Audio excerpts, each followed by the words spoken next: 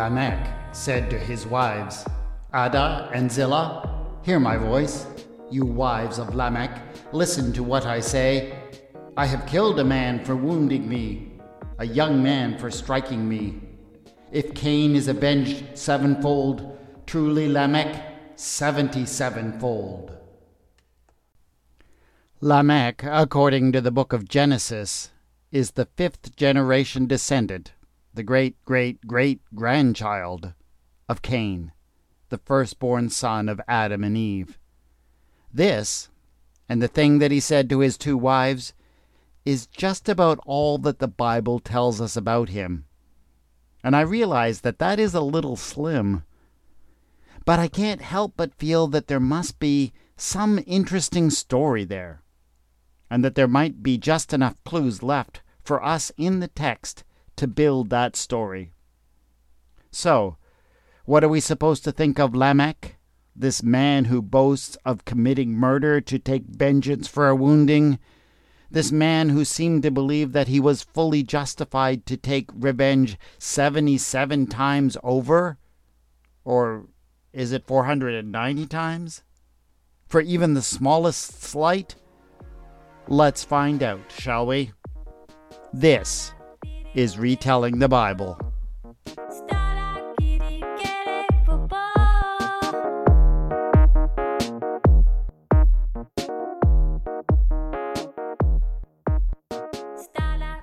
Episode 2.12, The 77 Times Avenger.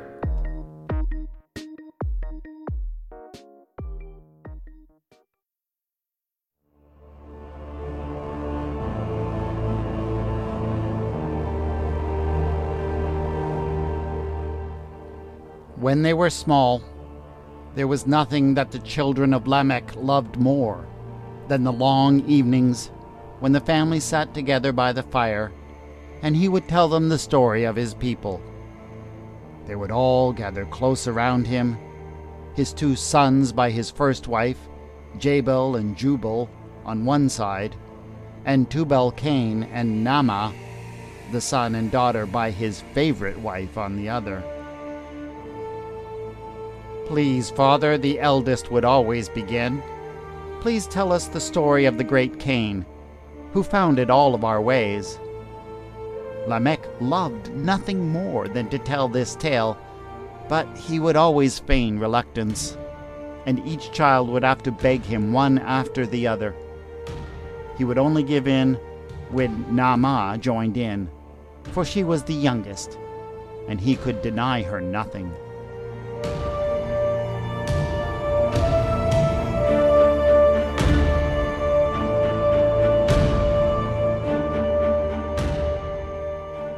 Many years ago, when the earth was young, he would always begin, there was a wise man named Cain. He was the first to discover a great gift of the gods. Before his time, the people would only eat the grains and nuts and fruits that they found growing alongside their paths. Sometimes the food was there, but oftentimes it was not, and so people did not know from one day to the next if they could eat, and they would have to range far and wide to find enough to eat and to sustain their families. But wise Cain saw that if he collected the seeds from the most useful plants and took them back to his home, he could plant them and make them grow in more predictable ways. And so that is what he did. With care and some experimentation, he was able to produce hardy and plentiful crops, and he produced them in such abundance that he was even able to lay some of them aside, so that his people could eat even when nothing was growing. And so it was that the family and the clan of Cain grew strong and numerous. It was then that Cain created his second great work. He gathered all of his kin together in one place, and he built a city, the first permanent settlement for the sons of men upon the face of the earth. And the people settled down in houses, surrounded by their green fields, and they multiplied and grew strong. It was in that great city of Cain that men finally took on their proper place within society. Women were not needed to go out constantly and gather food far and wide, and so they took their rightful place among their hard-working men. They stayed within the settlement and bore many children to strengthen the tribe. At this point in the story, Lamech's wives, Adah and Zillah, would always interrupt him, knowing that he could go on and on about his ideas of the superiority of men over women. They had both come from tribes where things were different, and women were honored for their wisdom and leadership. So they would talk back, arguing that women could do much more than just birth children, and that things had gone well in the world when women had had a place among the councils of men, and that the world had been more peaceful then. It was an old argument in the household, and the wives and the husband could go back and forth about it for hours. The children, with the exception of Naamah, soon tired of it, however, and the boys pleaded with their mothers to let their father just continue the story. "But great-grandfather Cain had a brother," he would announce darkly, and Abel, his brother, grew jealous of Cain's success and prosperity. Now, Abel knew little of plants and growing things, but he had a way with the wild sheep and goats that flourished out in the hills. He went and he gathered them into herds that he would make to follow him wherever he went. This took no great intelligence, of course, and it was not hard work like the children of Cain did in their fields. But as Abel led his herds to places with abundant grasses and protected them from the beasts that would attack them, they grew until they were strong and great in number. And Abel found his own prosperity in the world, and his tribe grew to be strong and great in number as well. But still he was jealous of his brother Cain, and was always looking for ways to disrupt his pleasant life. For the children of Cain lived settled and civilized lives in their city, while the children of Abel were bound to wander far and wide over the face of the earth, and they were constantly seeking for fresh fields of grass to satisfy their hungry herds. And behold, one day Abel brought his herds over a rise, after many months of wandering, and he saw, lying before him, the city of Cain, all surrounded on every side with lush green fields that were well tended and irrigated by the waters of the Euphrates. And Abel said to his family, "Let us go down into that place, and our animals can eat their fill in those pleasant pastures." And so it was that Cain woke up that morning to look out over his beautiful fields to see that the sheep and the goats had destroyed everything that he had worked for. His young crops were all torn up and ruined, and so he went out and confronted his brother on the edge of the fields. "Oh, my brother," he declared, "you have no right to graze your herds here in this place, for this land has been given to me by my God, Yahweh. You may graze your animals in the hills and in the wilderness, but this place is ours. We have won it by the hard work of our own hands." But Abel answered him, "Do you not know, brother Cain, that all the lands belong to the God, and not to any people? My God, Yahweh, teaches me that we must feed our flocks in all places under the sun, that they might grow strong." And so the brothers clashed with each other. There was only one way to solve this theological dispute, and that was to consult with the God himself. And so 2 massive altars were set up to the great God Yahweh, one for Cain and the other for Abel. Cain had his priests bring forward a gift from the first fruits of his fields, the grains and the vegetables that he had grown. Abel, for his part, selected the first ram that had been born in all of his herds that spring, and prepared the fat portions to be burned. The fires for the sacrifices were started, and the gifts were placed upon them. And then there was an omen. Even today the children of Cain do not dispute what the omen was. The smoke from Abel's offering ascended straight up on high into the heavens, while the smoke from Cain's offering wafted down and burned the eyes of the tribe of Abel. Everyone agreed that these were portentous signs. The dispute was over what they meant. The priests of Abel jumped up and declared that his sacrifice was more acceptable to Yahweh because the god craved the flesh of animals. Therefore, Yahweh agreed with the Abelites that their tasty beasts should graze wherever they chose. But, of course, the priests of Cain knew that this was a false interpretation.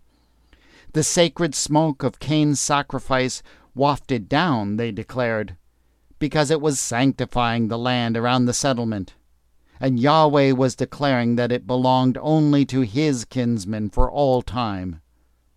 So the people contended with each other, and the sacrifices solved nothing. And so it was that Cain said to his brother Abel, "Let the two of us go out to the field, and we will settle this face to face." This is something that happened in the open, before all the tribes, and not in secret as the Abelites pretend. The two brothers faced each other, and it was the first combat in the history of the world. In that fight, Cain slew Abel, because God was on his side.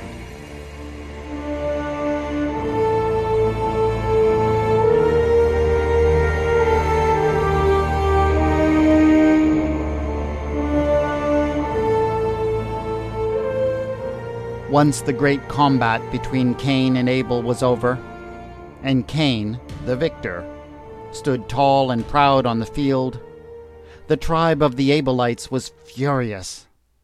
They called down all the curses of Yahweh upon Cain and all of his descendants, declaring that God had said that he had polluted the ground with the blood of his brother, and should be allowed to live on it no more. And all of the herders rose up and expelled Cain and all of his children from the land that they had so carefully tended. They swore that they would hound the Cainites, so that they wandered the face of the whole earth, and could settle in no place, for this was the will and the punishment of Yahweh. And so all the tribe of Cain departed from that place, and went into the east. And so it is, from that day unto this, a great enmity has remained between the children of Cain and the children of Abel.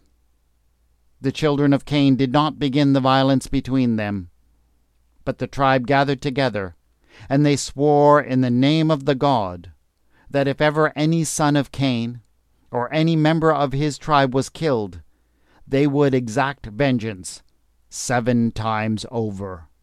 7 herders would die if just one farmer was attacked. This, they said, was the will of Yahweh, and we have lived by that code from that day unto this one. That was how Lamech always finished his account.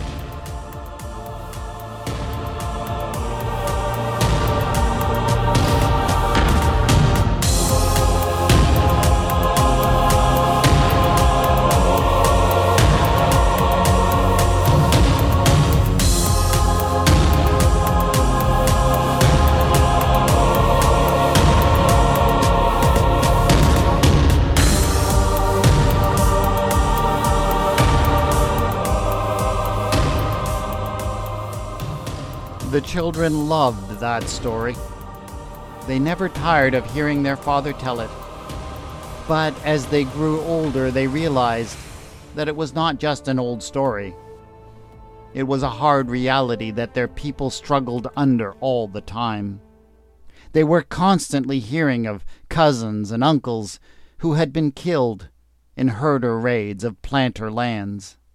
And every time the call would go up throughout the communities, and other cousins and uncles and grandfathers, and their own father as well, would go out to exact the sevenfold vengeance on the nomadic herders. It should have worked. Their father guaranteed to them that it would surely work some day, as the Cainites demonstrated just how committed they were to avenge every offense. The Abelites would be convinced. The assurance of destruction would deter them. They would finally learn to withdraw and leave the farmers in peace. Lamech continually promised that it would soon happen, but it never did.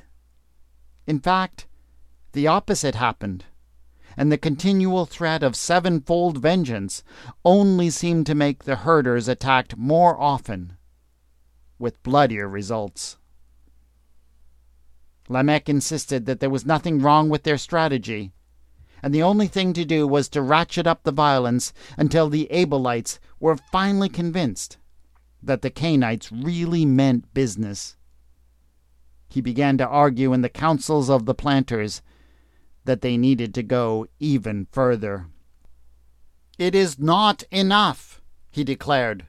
7 times vengeance is not enough. The herders need to feel the sting of our warriors. They need to hurt so badly that they feel like they will never recover. Peace will only come when we triumph over the Abelites, like our great ancestor triumphed over Abel. Let our vengeance be multiplied over and over and over again.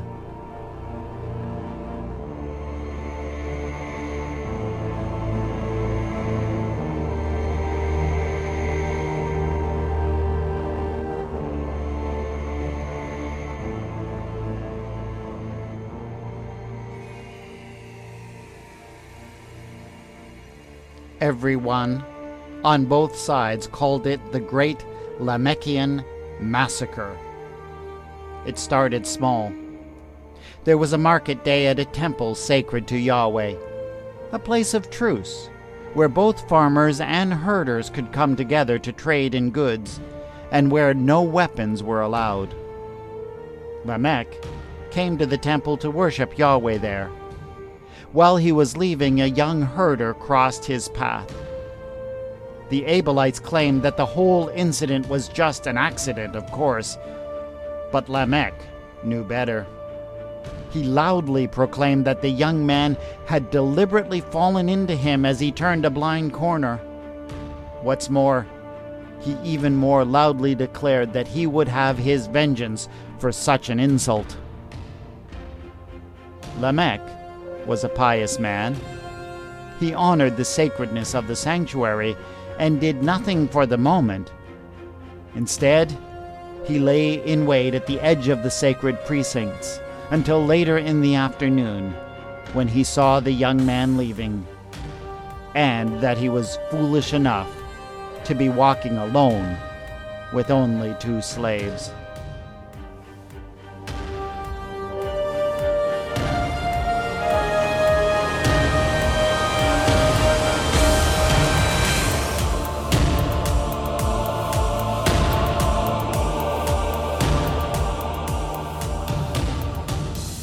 There is a reason why the Song of Lamech is remembered. He may have sung it the first time to his 2 wives, Adah and Zillah, but he made sure that the song spread far and wide, until almost every man on the face of the earth had heard it. "I have killed a man for wounding me, a young man for striking me. If Cain is avenged 7-fold, truly Lamech 77-fold. This was how he thought he would do it. He would finally end the generations-old slaughter. He was convinced that it would only be when the herders understood that the consequences of any attack, any affront, would be overwhelming, that the violence would end.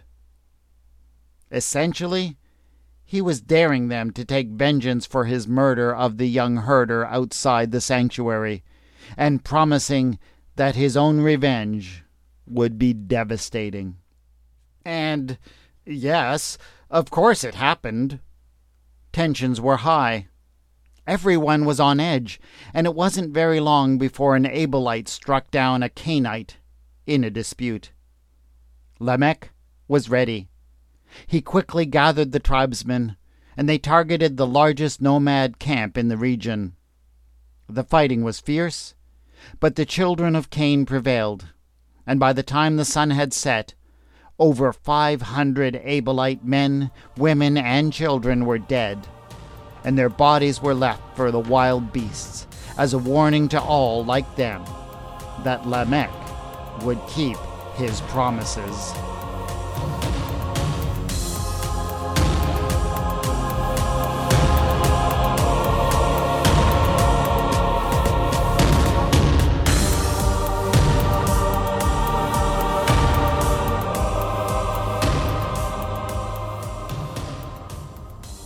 Despite Lamech's best intentions, or maybe his worst, the massacre didn't stop the slaughter.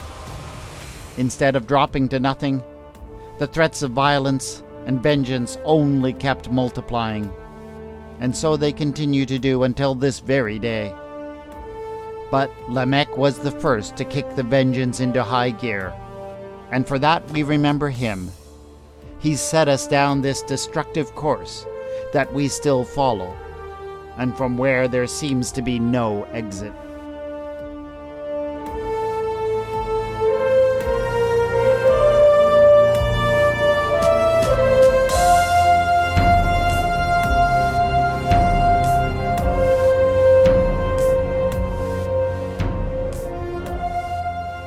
Despite the ever-growing violence in the world, Lamech and his wives did manage to raise his children to adulthood. But I cannot say that all of his children honored his path. Some did. Tubal-Cain, his only son by Zillah, his favored wife, grew up to become a master of making weapons out of bronze and iron. Because of his efforts, the children of Cain were able to greatly increase the death and destruction that they inflicted on the herder tribes. And yet, the more they killed, the more the herders took their vengeance and destroyed their fields and settlements. Thus did violence continue to spread across the face of the earth, until eventually Yahweh decided to take desperate measures to stem the tide. So it was with Tubal-Cain and his sister, Naamah. But the children of the senior wife, Adah, chose a different path entirely. Jubal, the younger, swore that he would never touch even one of the deadly weapons that Tubal-Cain produced. Instead, he built himself a lyre and made pipes out of the reeds that grew in the river, and he traveled around in the settlements of both planters and herders, and sang songs about his hope that both could live alongside each other in peace and could build up mutual prosperity.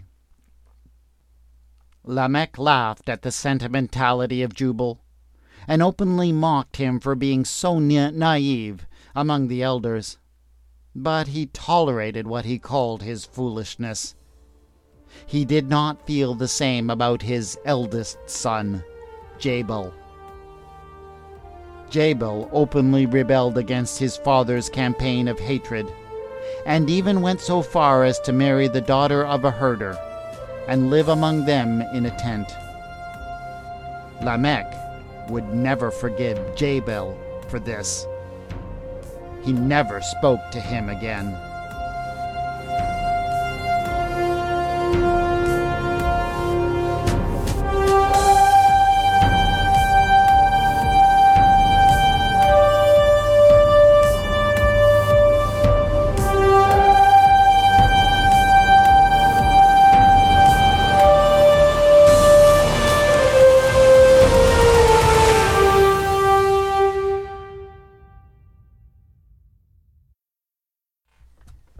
I have worked under the assumption in this episode that the story of Cain and Abel is not a simple historical tale. Rather than being historical characters, the two brothers seem to represent two archetypes. Cain is the archetypical farmer, and Abel the archetypical herder. The story circulated, I would suggest, as a memory of ancient enmities between the two groups. It is easy enough to understand why farmers and herders would have clashed in the ancient world. Herders tended to be nomadic, wandering far and wide to find good pastures for their animals, and the well-tended fields of farmers would have been an irresistible temptation to them. So yes, of course, the two groups clashed, and of course it turned violence at times. It also seems to me that the Cain and Abel story began as an independent story. The way that it presently appears in the book of Genesis, when Cain and Abel first appear on the scene, they are only the third and fourth humans on the entire face of the earth. But that idea quickly breaks down as the story progresses, and Cain is not only able to easily find a wife to marry, he is also able to draw enough people together to found a city. So really, the story only fits very loosely with the story of creation that precedes it. The story in Genesis is told from the point of view of the herders. Cain is painted as the villain, and it strongly implies that he murdered his brother impulsively and out of jealousy. But I figured that farmers would have had an entirely different perspective on the clash between the two groups, and I wanted their version of the story to be told through their biblical spokesman, Lamech. Of course, to say that their version needs to be heard is not the same as saying that it is necessarily the better story. The story is important because it is a story about the problem of violence, a story that ancient people likely told in an attempt to understand why violence between tribes and groups could so easily spiral out of control.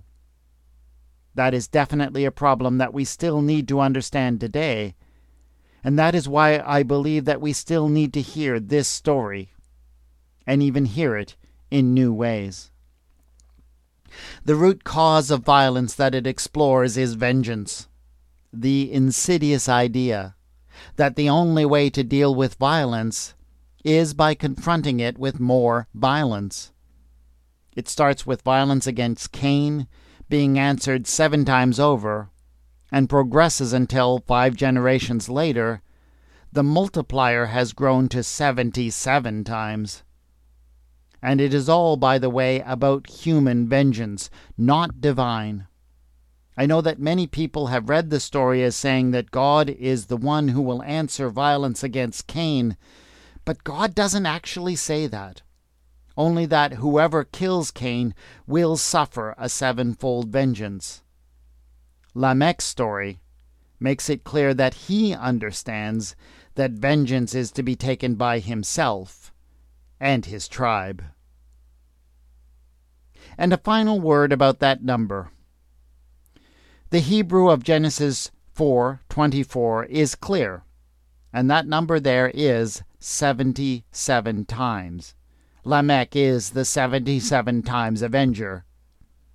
Confusion about that number only crept in when the Old Testament was first translated into Greek, and it became 70 times 7, or 490, in the most popular Greek translation. That confusion was then carried over into the New Testament, in the Gospel passage where Jesus borrows from what Lamech says to answer Peter's question about how many times he should forgive a member of the church. Of course, the specific number of the multiplier doesn't matter, but the link between the two passages does. We are left with a choice to make. Lamech has shown us that multiplying vengeance and answering violence with more violence only leads to more violence. and makes the world a much more dangerous place? Will we follow the path of Jesus instead and multiply mercy and forgiveness? Where would that lead us? That is it for this episode of Retelling the Bible.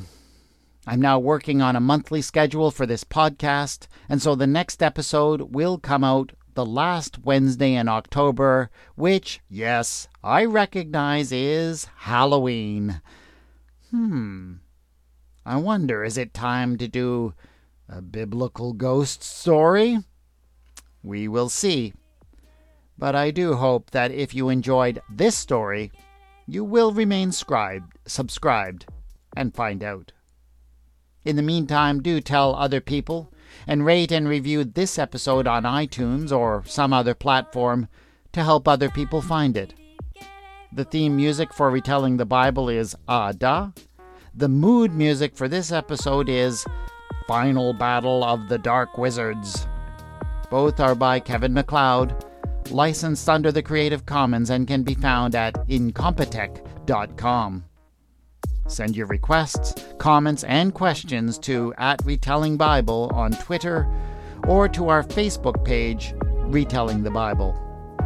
Show notes and commentary for this episode have been posted at retellingthebible.wordpress.com. This is Retelling the Bible, and I have been your storyteller, W. Scott McCandless.